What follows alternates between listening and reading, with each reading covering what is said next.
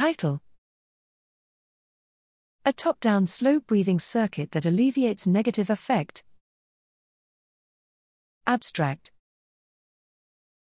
Breathing is profoundly influenced by both behavior and emotion and is the only physiological parameter that can be volitionally controlled. This indicates the presence of cortical to brainstem pathways that directly control brainstem breathing centers, but the neural circuit mechanisms of top-down breathing control remain poorly understood. Here, we identify neurons in the dorsal anterior cingulate cortex, DAC, that project to the pontine reticular nucleus caudalis, PNC, and function to slow breathing rates. Optogenetic activation of this corticopontine pathway, DAC, greater than PNC neurons, in mice slows breathing and alleviates behaviors associated with negative emotions without altering valence. Calcium responses of DAC, greater than PNC neurons, are tightly correlated with changes in breathing patterns entrained by behaviors, such as drinking.